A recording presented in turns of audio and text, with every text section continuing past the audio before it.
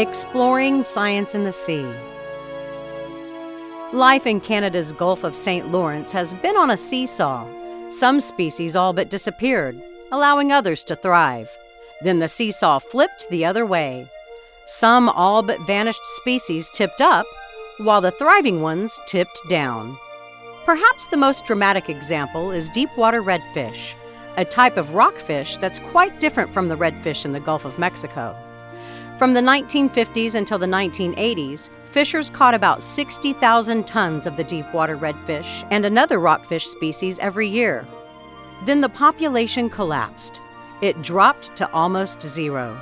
Canada shut down the fishery and declared the fish an endangered species.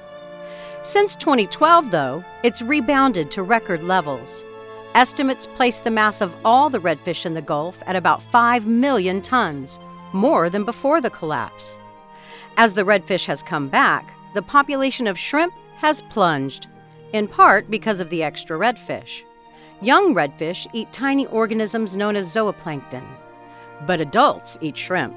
So more adult redfish means fewer shrimp. The redfish rebound may be fueled by climate change. Warmer waters produce more plankton, so there's more for the youngsters to eat. A lot of them reached maturity at about the same time, so they're eating up the shrimp. The fishery hasn't yet reopened. Canada is pondering who gets to catch the fish, what effect the fishing will have on other species, and how to prevent another collapse, sending the redfish back to the down end of the seesaw. For the University of Texas Marine Science Institute, I'm Holly Brawley.